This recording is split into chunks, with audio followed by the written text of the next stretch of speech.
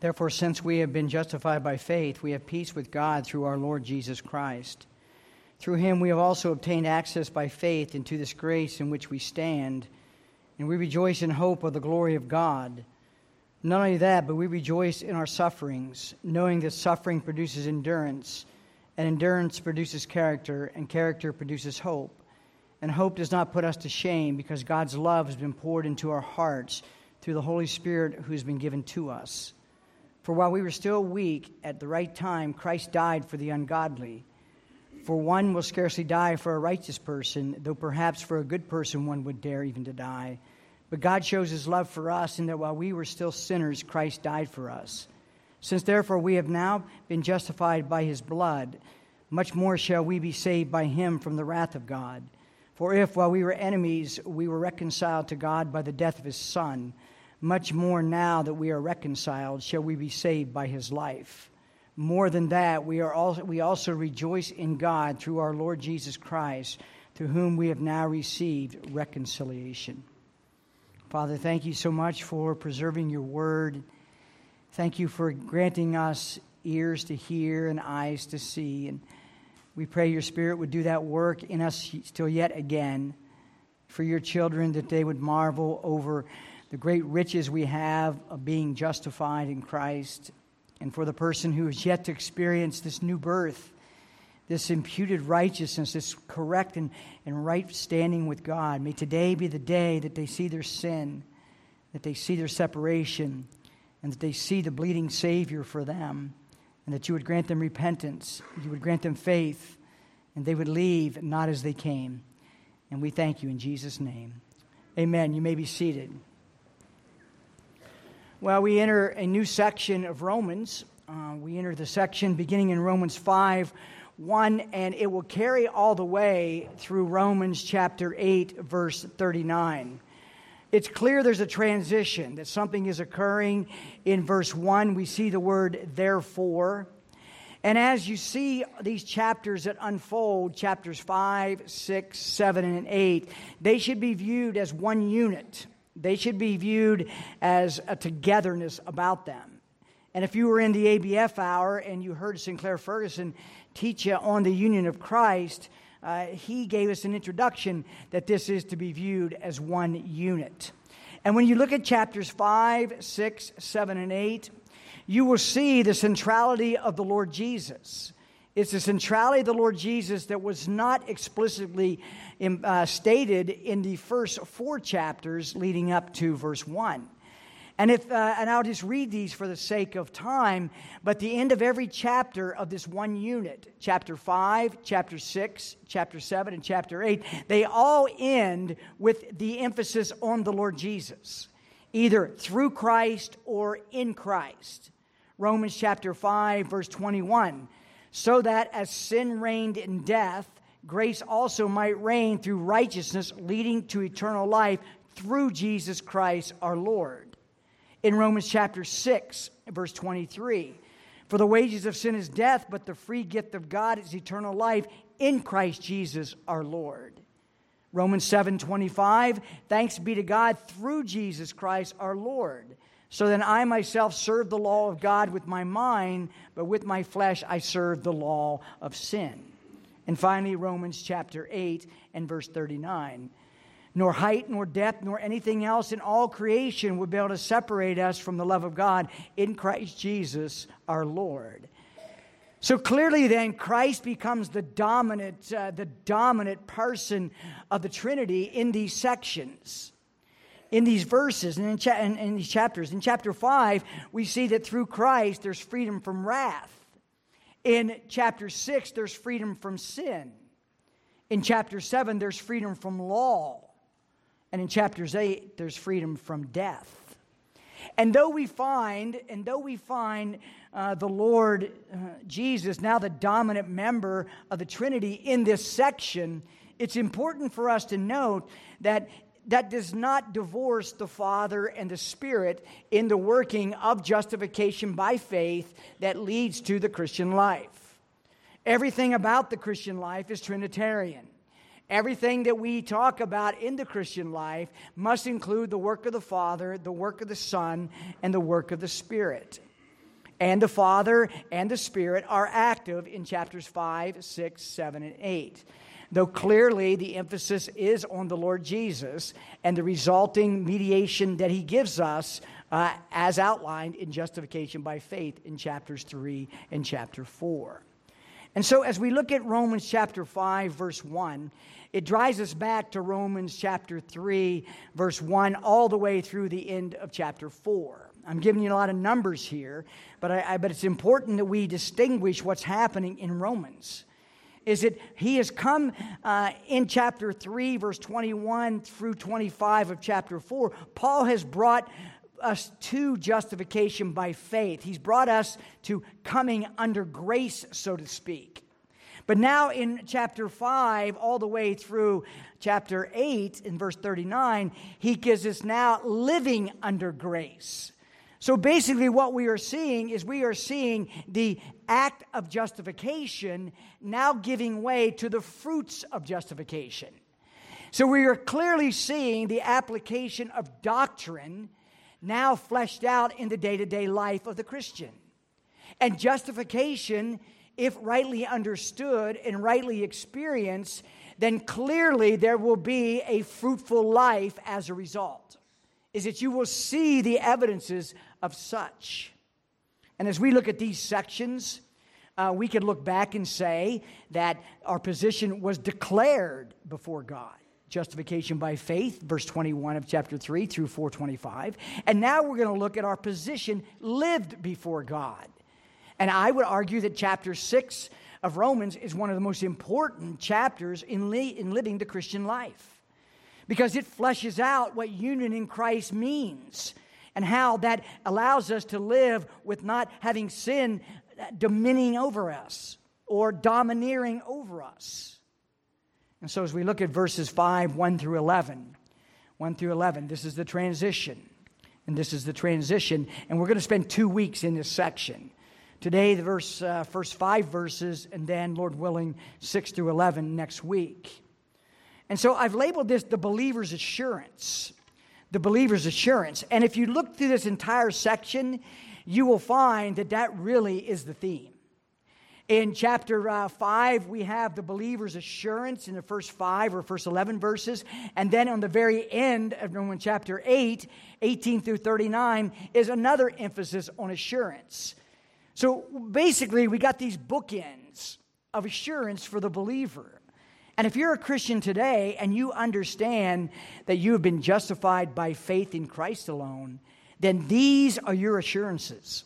These are the things that God has provided for us by virtue of being justified, not by religion, which no one can be. We saw that in Abraham, nor by ritual. We saw that in Abraham as well, by circumcision, nor by works.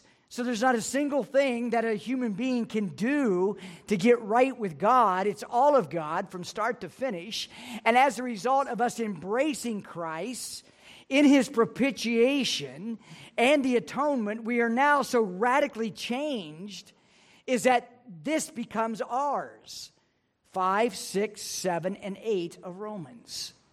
And what I want us to look at in verses 1 through 5 is the assurances that are given to a justified person. And so if that's you today, if you're a Christian and you've come to Christ empty, poor in spirit, mourning, knowing that apart from the gospel you have no hope, these assurances are for you. These assurances are for every true Christian. And this is what anchors the Christian life. This is what places us in a position to enjoy the Christian life and to persevere through the hardships of the Christian life. It is justification by faith that lays the foundation of being in Christ. And then 5, 6, 7, and 8 are the assurances and the practical outlaying of that justification by faith and position. And so let's take a look at these, beginning in verse 1. Here's the first assurance that you and I have as justified people. And the first is the height of justification by faith. And that is in verse 1, and that is peace with God. Peace with God. Therefore, since we have been justified by faith, we have peace with God through our Lord Jesus Christ. Now, the simplest definition of peace is just this. It's harmony.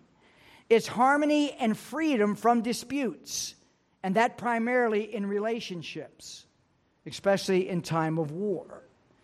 If you rightly understand what we are in Adam, if we rightly understand what we are by birth, dead in our trespasses and sins, we're not just sinners. We are enemies of God. We are His enemies. He views us as arch enemies. Is that we have nothing of value to give Him. In fact, we are in hostility against God. Look back in your own life as a Christian. You had no desire for God. If God didn't come to you and woo you by His Spirit to the gospel of Jesus Christ and you experienced new birth, you would not have come to Him. You don't just wake up one morning and say, I'm just going to take on Christianity. You don't just wake up and say, the world's pretty messed up. I need a safety valve. I need to run to Christ. No, salvation from beginning to end is all of God, and no one seeks after God. Paul told us that in chapter 3, and that there is no peace with God. You can't make peace with God. You can't do enough good works to have peace with God. You can't be religious enough to have peace with God. You are at enmity against God. I am at enmity against God. There is no peace between me and God. And so how does that breach? How do we repair that breach? Well, Paul would say, therefore, in verse 1, therefore, since we have been justified by faith and the resultant work of justification, which is God's declaration of righteousness because of Christ, we now have peace with God. Now, I want us to help us understand that there are two aspects of God's peace in the Christian experience. And more often than not, we look at peace by way of its experience. I just feel at peace. I just feel at peace with this. I'm at peace with my wife. That's a relational peace that is experiential. That's not where it begins. Is Paul's declaration in verse 1 is objective peace with God. This is the peace that God says, you are no longer my enemy. That you and I are now reconciled in the relationship. That does not guarantee, or I should say, it does not produce in and of itself the peace of God that you experience. Because you can be justified and have the objective peace of God. You can be right with God from Him looking down upon you and right in the relationship. But because you're not right in human relationships, you won't have the peace of God. Is that you can have a right standing with God, but yet not have a right fellowship with God. And so the first thing that he would say is that we have this objective peace with God. God has looked at me, and if you're a believer in Jesus Christ today, you've abandoned yourself to Him, then God looks at you and says, Jim, Christian, you are no longer my enemy. You are now in my family. There is no hostility any longer. And that will never change. That will never be altered in your experience. Once you are justified forever in His family, you are forever in His family. Now, there may be tension in the family relationship, but it doesn't change the family relationship. In Romans 5:10, that's next week, but we'll look at it briefly here. For if we were enemies, we were reconciled to God by the death of His Son. Much more, now that we are reconciled, shall we be saved by His life. Reconciliation with God, the peace of God objectively, is not an ongoing experience that you got to have happen year in or day in out. You don't get saved a bazillion times. You don't ask Jesus into your heart, which is, you got to be careful of that anyway, but you don't get Jesus into your life and say, well, I got to ask Him again because I'm not sure. You don't go through this roller coaster of a lack of assurance. And too many Christians live on this spiritual roller coaster is because they gauge their relationship with God on the subjective piece and not the objective piece. And if you don't live your Christian life out of what God declares is of us in the relationship, you are going to be a mess as a Christian.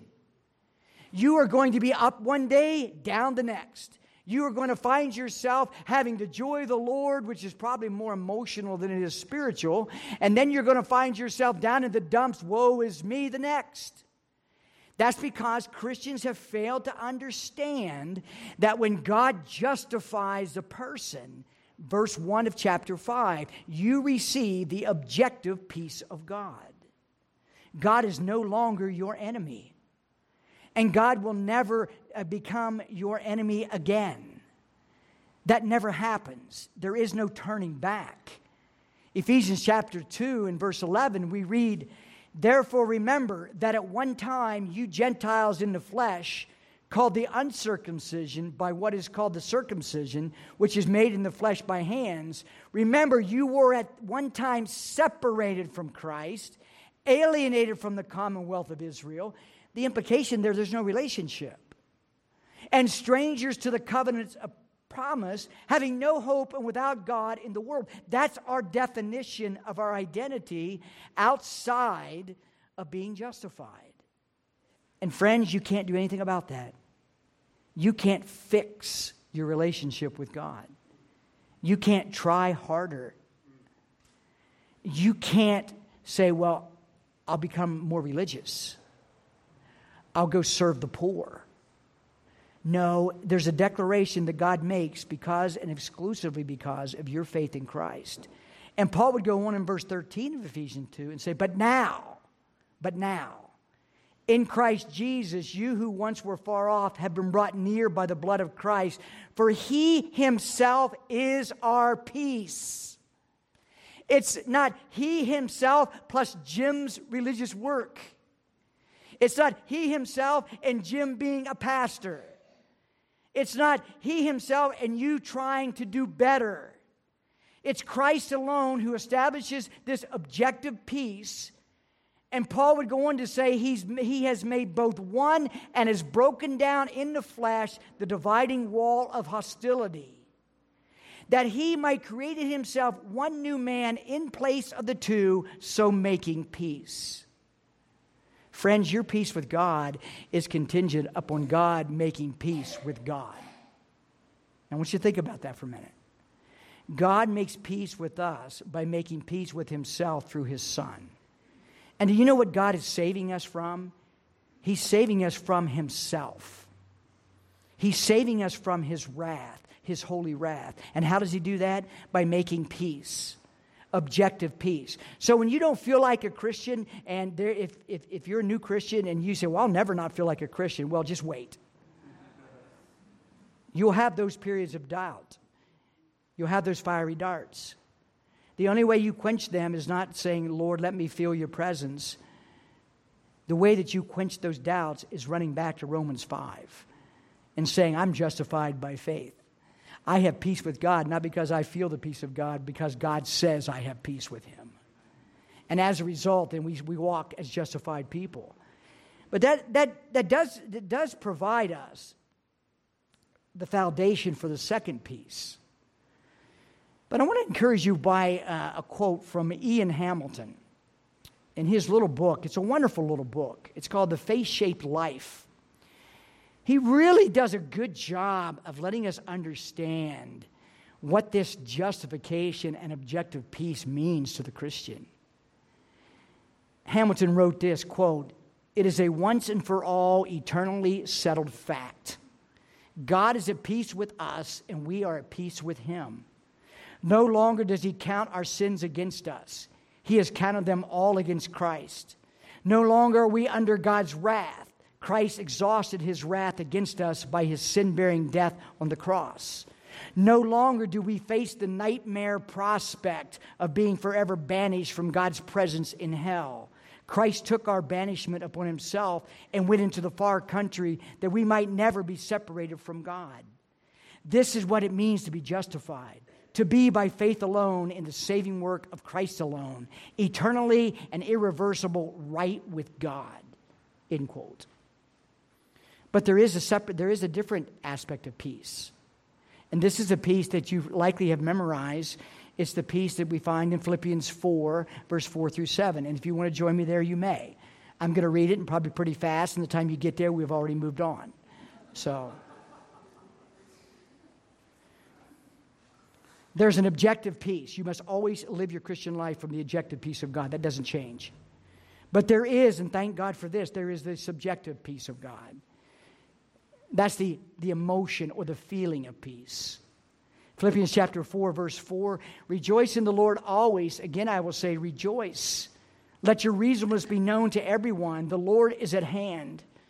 Do not be anxious about anything, but in everything by prayer and supplication with thanksgiving, let your requests be made known to God. And the peace of God, which surpasses all understanding, will guard your hearts and your minds in Christ Jesus. That's not Romans 5:1. That is the experiential peace that comes from rejoicing in the Lord. It comes by realizing He's near. It comes by fighting off anxiety through prayer with thanksgiving. And Paul says if all those are in play, then God is going to calm your heart. And He's going to give you your peace, His peace. The peace that is experiential. The peace of when you feel like you're drowning in the circumstances of life, that the Lord Jesus floods your soul with the peace that calms down all those things.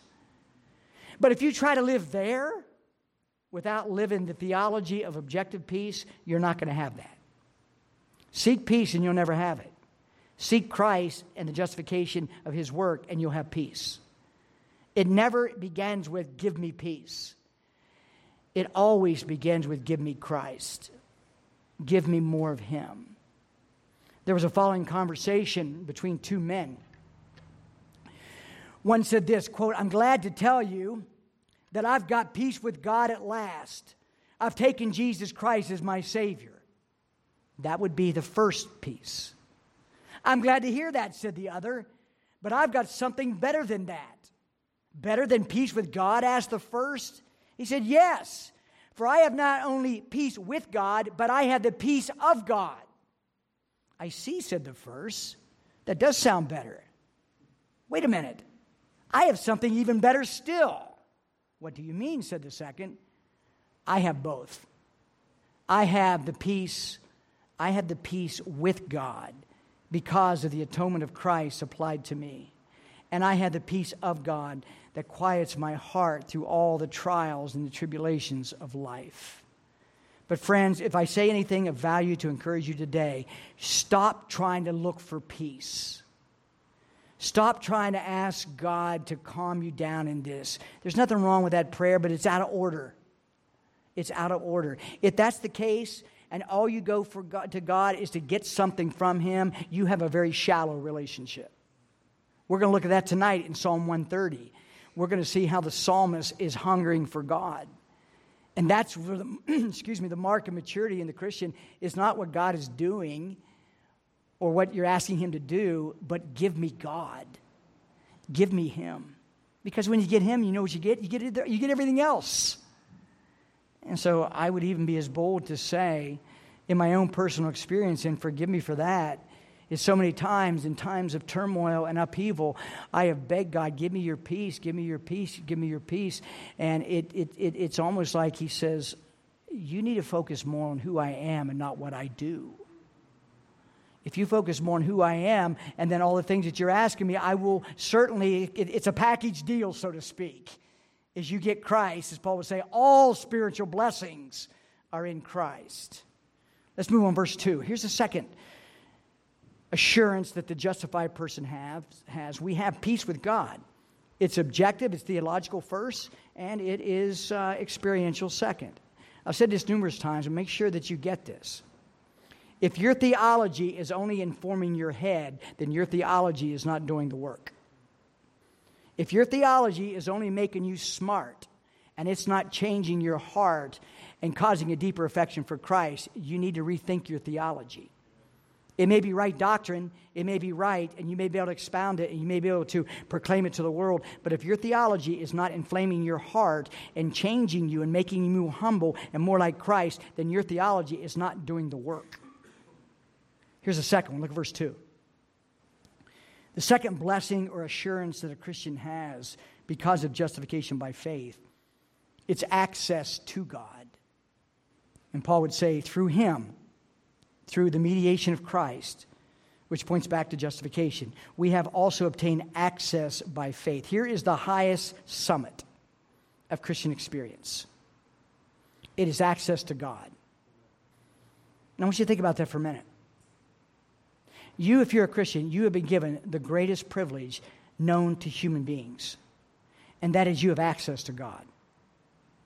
Access in its definition, it means to be granted the opportunity and the privilege to approach a superior with full acceptance and welcome. That's why I think we need to get a hold of what prayer means. Prayer is not treating God, and I don't say this with levity, prayer is not treating God like a cosmic genie. We don't just list out our things we want him to do, and we have these tags. Father, genie-like, in Jesus' name. That's not prayer. Prayer is primarily relational. It's primarily the prayers of the Apostle Paul and the Lord Jesus. It's the prayers that cause us to want to understand and know this God to where we come. Oh, Father, grant to me that in the deepest recesses of my being that I might know you and the power of your resurrection, that I might know the love of Christ. Paul would say in Ephesians chapter 2, verse 18, through Christ we have access in one Spirit to the Father. Look at John chapter 14 for a moment. John chapter 14. Christian, don't take for granted, and I am guilty of this too often, take for granted what God has given to you. Because you're a justified person, you have peace with him and you have the peace of him, but you also have access to him. And let me challenge you, and maybe it's uncomfortable for some of you. Have you recently gone to your prayer closet just to be with God and you were sad when you had to leave? Have you sought the presence of the living God in prayer and you were enamored because he revealed himself to you with the beauty and the majesty and the wonder of the Lord Jesus? And as a result of that and demands of life and responsibilities, your prayer time had to end and you felt bad that you had to stop praying? John chapter 14, verse 21. Paul was telling us in verse 2 that we have this access. We have this privilege to be with God, to know God, to enjoy God. John chapter 14, verse 21, this is the upper room discourse. Our Lord Jesus has just given us a wonderful promise here to his disciples and us. And I pray that God will open our eyes, beginning with me, to see just what this staggering access means. Whoever has my commandments and keeps them, he it is who loves me. Now, we're quick to say that. We're quick to exhort in our lives as preachers and teachers and parents and spouses. We're quickly to say, if you want to show love for God, obey him. And that's true. It's true. Make sure when you sing, I love you, Lord, that you have a life that's backed up by obedience. But look what Jesus says after this. He who loves me will be loved by my Father, and I will love him and manifest myself to him. Manifest myself to him. The word manifest means to reveal, to make known. Let's continue. And Judas, not Iscariot, said to him, Lord, how is it that you will manifest yourself to us and not to the world? And Jesus answered him, here's a re-emphasis of this. If anyone loves me, he will keep my word, and my Father will love him, and we will come to him and make our home with him. Make our abode with him. Do you know what the Lord Jesus is doing in these verses? He's inviting his disciples, and he's inviting us to have fellowship with him, to commune with him. In John Owen's book, Communion with the Triune God, Kelly Capick and Justin Taylor have edited that work wonderfully. And they said this, quote, communion with the triune God is sweeter yet more profound than human friendship or any human relationship, end quote. There was a man in Scotland. His name was William Hewitson. Hewitson was known for a preacher, but he was known for how close he was to God. And as you read Hewitson's memoirs, He was also a missionary, and he suffered tremendously for the cause of Christ. Hewitson said one time, and because he was marked for his humility, he was marked for his holiness, he had a reputation of being close to God, and I pray that we all have that reputation. Hewitson said this one time. He says, I am as close to the Lord Jesus than any human being in my life. That's not a boastful statement. That is a very manifestation of John 14, 21 through 23. Oh, may God do that for us. Because what has God done for us? Because of justification by faith, Paul would unfold the second assurance in chapter 5, and he says, you have access to this God. We have access to this God. I pray it transforms our prayer lives. Is that we can't wait to go to prayer because we are invited into the throne room of the King of Kings and the Lord of Lords, who bears before us the marks of the atonement so that we can know him. And what's going to be eternity? What are we going to do in eternity? It's not going to be just one endless church service. I hope not. We're not going to just be up there and just having a church service and going through an order of service. Read Revelation 4 and 5. I encourage you to do that. And pay attention to what the focus in heaven is. Two things. Actually, three. The throne, the Lamb, and God who is on the throne. Circle in your Bible in Revelation 4 and 5 how many times the word Lamb and the word throne appears. They're short verses. And you will find that every single person in that Revelation scene of worship, which is happening as we speak, every single person is fixed on the Lamb, is fixed on the throne. There's no looking around at other people. There's none of that stuff. There's this fixation. And they sing the song of redemption, which is what Romans 5 is. It is the rejoicing in what redemption has done. It has justified us. Not only has it given us peace with God and the peace of God, but it's invited us to have access to this God who so loved the world that he gave his Son. Let's go back to verse 2. Here's the third assurance that's granted to the justified person. It's not only peace of God, access to God, but grace to stand. Verse 2, through him we have also obtained access by faith into this grace in which we stand.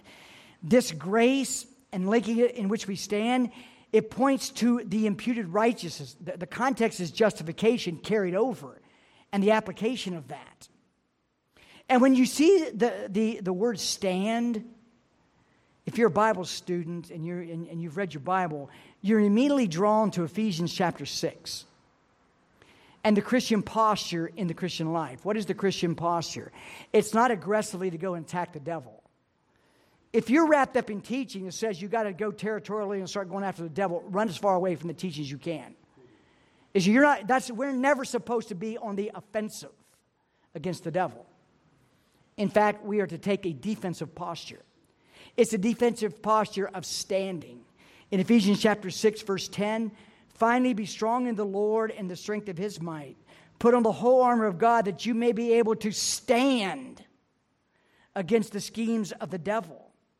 And then he goes on, for we do not wrestle against flesh and blood, but against the rulers, against the authorities, against the cosmic powers over this present darkness, against the spiritual forces of evil in the heavenly places. Therefore take up the whole armor of God that you may be able to withstand in the evil day, and having done all, to stand firm. Stand therefore, he would continue. Paul would be just over the top emphasizing that spiritual warfare is fought in a defensive posture of standing against the forces.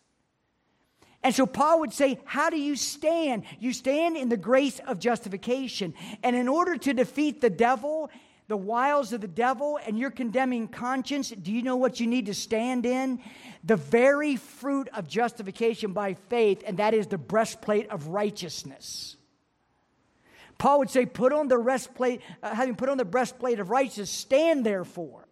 Why? Let me ask you a question. When you sin, which you will, you have already, and you're going to, and the devil floods your soul with accusations, and your conscience comes alongside and says, I'll be your partner, devil, and brings condemnation upon you, how do you defeat that? How do you defeat when the devil says, look at you, Jim, what a sinner? Well, the first thing I should do is look at him and says, you're right. But like Spurgeon, I should tell him that you don't know the half of it. Here's the point I want to make about this. Paul would say that because we're justified, we not only have peace of God, peace with God, and peace of God. We not only have access to God, but we have the grace where we can stand because of the righteousness of Christ given to us, so that we can put aside the attacks of the devil and of conscience. In Zechariah chapter 3, here's another place I want you to turn to. Turn to Zechariah chapter 3. So what acquits us in the courtroom of conscience and condemnation? What puts us, when we are put into the courtroom of God's absolute standard of righteousness, what acquits us when the devil is the prosecuting attorney and he wants to attack us, and conscience comes alongside as the assistant prosecuting attorney and wants to say, how do we get acquitted in that courtroom? It certainly can't be by works. We've already established that. It can't be by ritual. We've established that. It can't be anything on my part. What do we do? Hence we stand in the righteousness not earned by us, but freely given to us. The breastplate of righteousness. Because what does the breastplate cover? It covers the very places that you are attacked by the devil and conscience, and that is your heart. Look at Zechariah chapter 3. Then he showed me Joshua the high priest standing before the angel of the Lord, and Satan standing at his right hand to accuse him. Well, we know in Revelation 12:10, this is what the devil does night and day. He accuses the brethren. And the Lord said to Satan, the Lord rebuke you, Satan. It doesn't say Christian rebuke him. And there are Christians out there that think that they have the authority to rebuke the devil. They do not. Any authority given to us, it is a authority that is given to us, but not in the context of to go aggressively attack in spiritual areas that we have no business going into. But look what happens. So the Lord rebuke you, O Satan. The Lord who has chosen Jerusalem rebuke you. Is this not a brand plucked from the fire? Now Joshua was standing before the angel, clothed with filthy garments. Well, wait a minute. He's the high priest. Really? Filthy garments? Remember, everything that we do in God's eyes, apart from Jesus Christ, are filthy garments. They're filthy rags. And so here he is, he's standing there, and the devil is there to accuse him. And the angel said to those who were standing before him, remove the filthy garments from him. And to him he said, behold, I have taken your iniquity away from you, and I will clothe you with pure vestments. That is a powerful illustration of justification by faith. It is an Old Testament illustration of how God takes the filthy rags of our righteousness and clothes us with the righteousness of Christ, so that when the devil accuses us, is that it is the Lord himself, the Lord our righteousness, that acquits us in the courtrooms of conscience and of the devil. And so we stand in this grace. Do you see how practical justification by faith is? Do we see this isn't just something I believe to get me to heaven? Paul is unfolding these riches in verses 1 through 5 of chapter 5 of Romans, showing us the assurances we have because God has done this amazing work of justifying us. He's saying, you have peace with me. You now have access to me.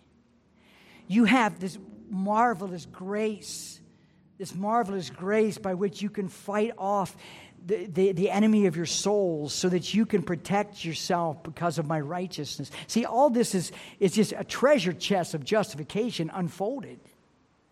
Well, let's go back to Romans chapter 5. Here is the fourth one.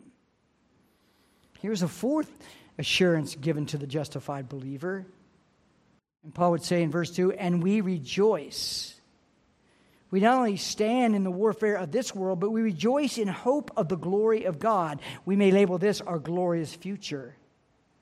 Our glorious future. What is this glory of God that Paul was referring to here? It's beyond comprehension, but it does link us to the prayer of Jesus in John 17. We know our hope is a certain hope that looks beyond the now to the not yet. But if I was to ask you, if we were having lunch today and I was to ask you, what thrills you most about being in heaven? What is this hope that you have for heaven? It's not just about forgiveness. It's not just about escaping from this world. Jesus in John chapter 17 would say this in his prayer. The glory that you've given me, I have given to them, that they may be one even as we are one.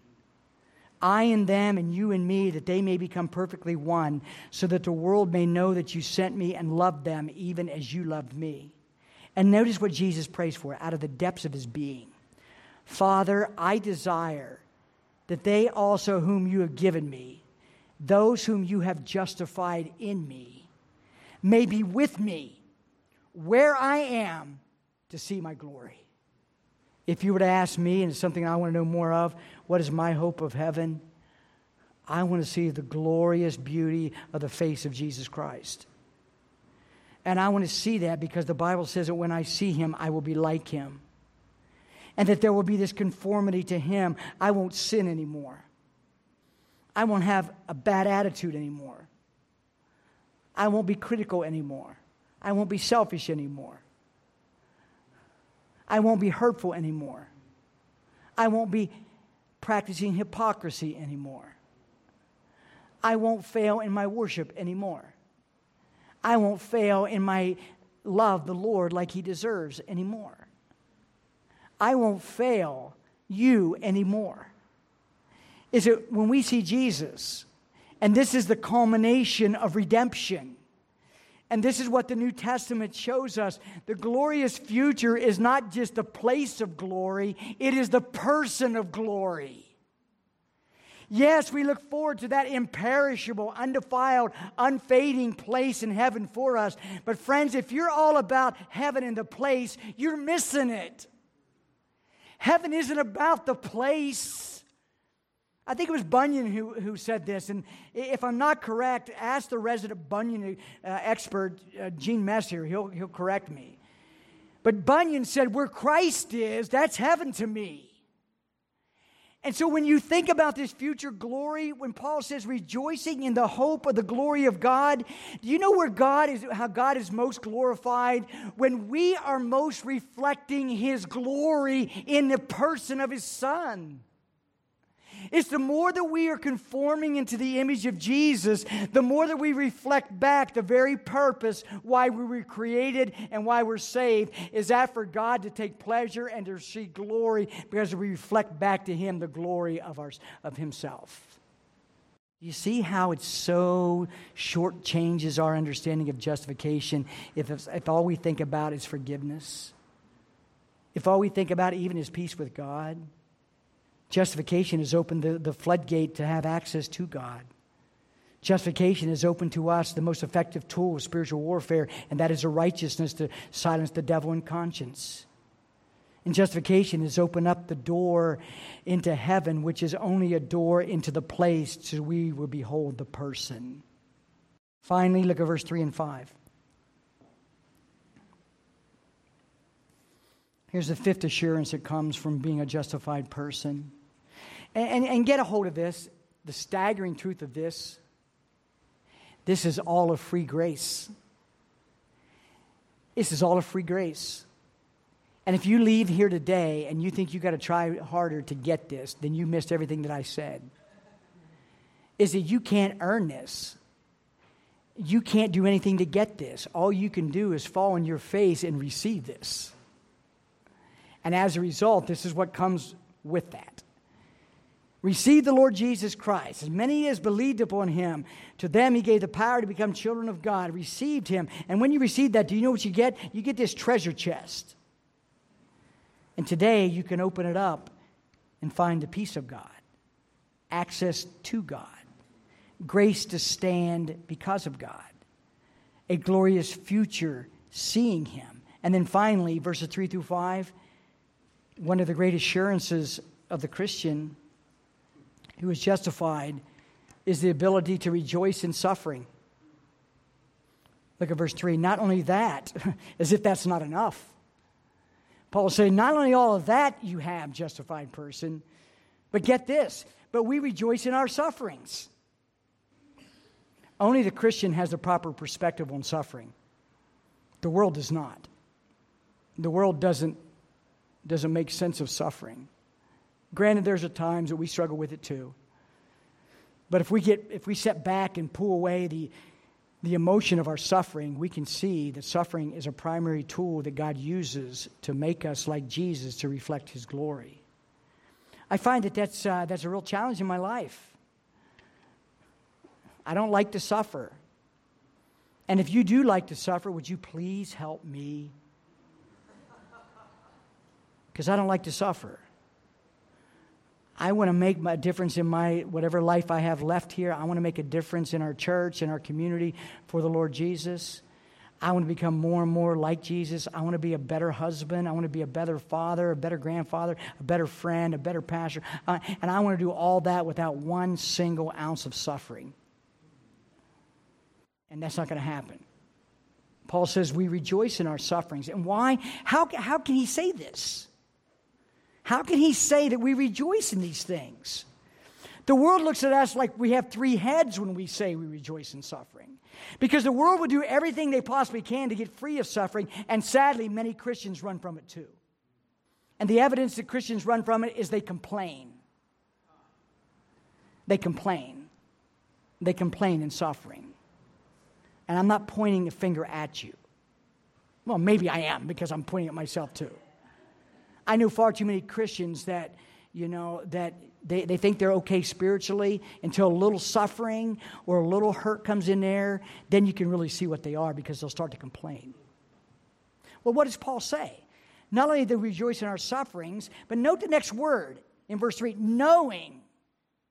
Knowing that suffering produces endurance, and endurance produces character, and character produces hope. And hope does not put us to shame, because God's love has been poured into our hearts through the Holy Spirit who's been given to us.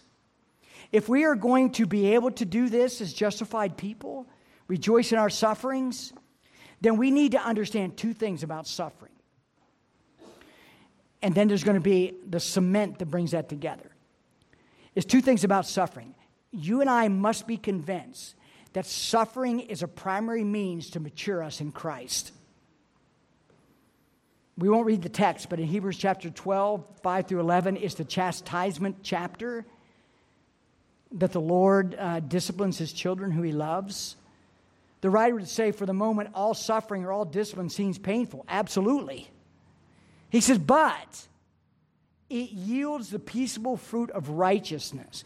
When you're in suffering, number one, start to rejoice, even if you don't feel like it. That's not hypocrisy, that's obedience. Is to start thanking God for suffering. And even say, Lord, I don't feel like thanking you for suffering, but I thank you for suffering. That's like objective peace leading to subjective peace. The more that you learn to rejoice in your suffering when you don't feel like it, you're going to find yourself obeying more Romans chapter 5, 3 through 5. But you must understand something. If we're going to rejoice in our suffering, we need to see that this is what God uses to mature us in Christ. And who doesn't want to be mature like Christ? As a Christian, it's part of the new birth. You want to be like Jesus. You just got to be willing to accept how God's going to do that.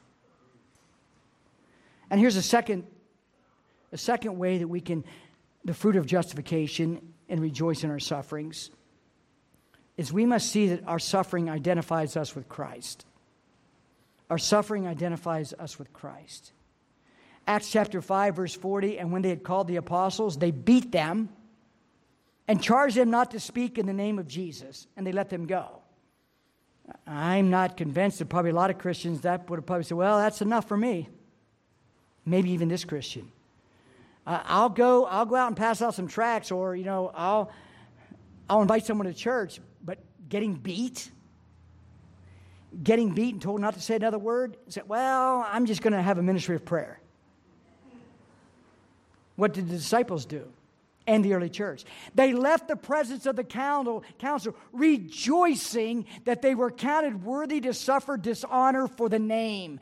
They could not do that without justification by faith. They could not do that without the Spirit of God, because by nature we rebel against suffering. We don't rejoice in suffering.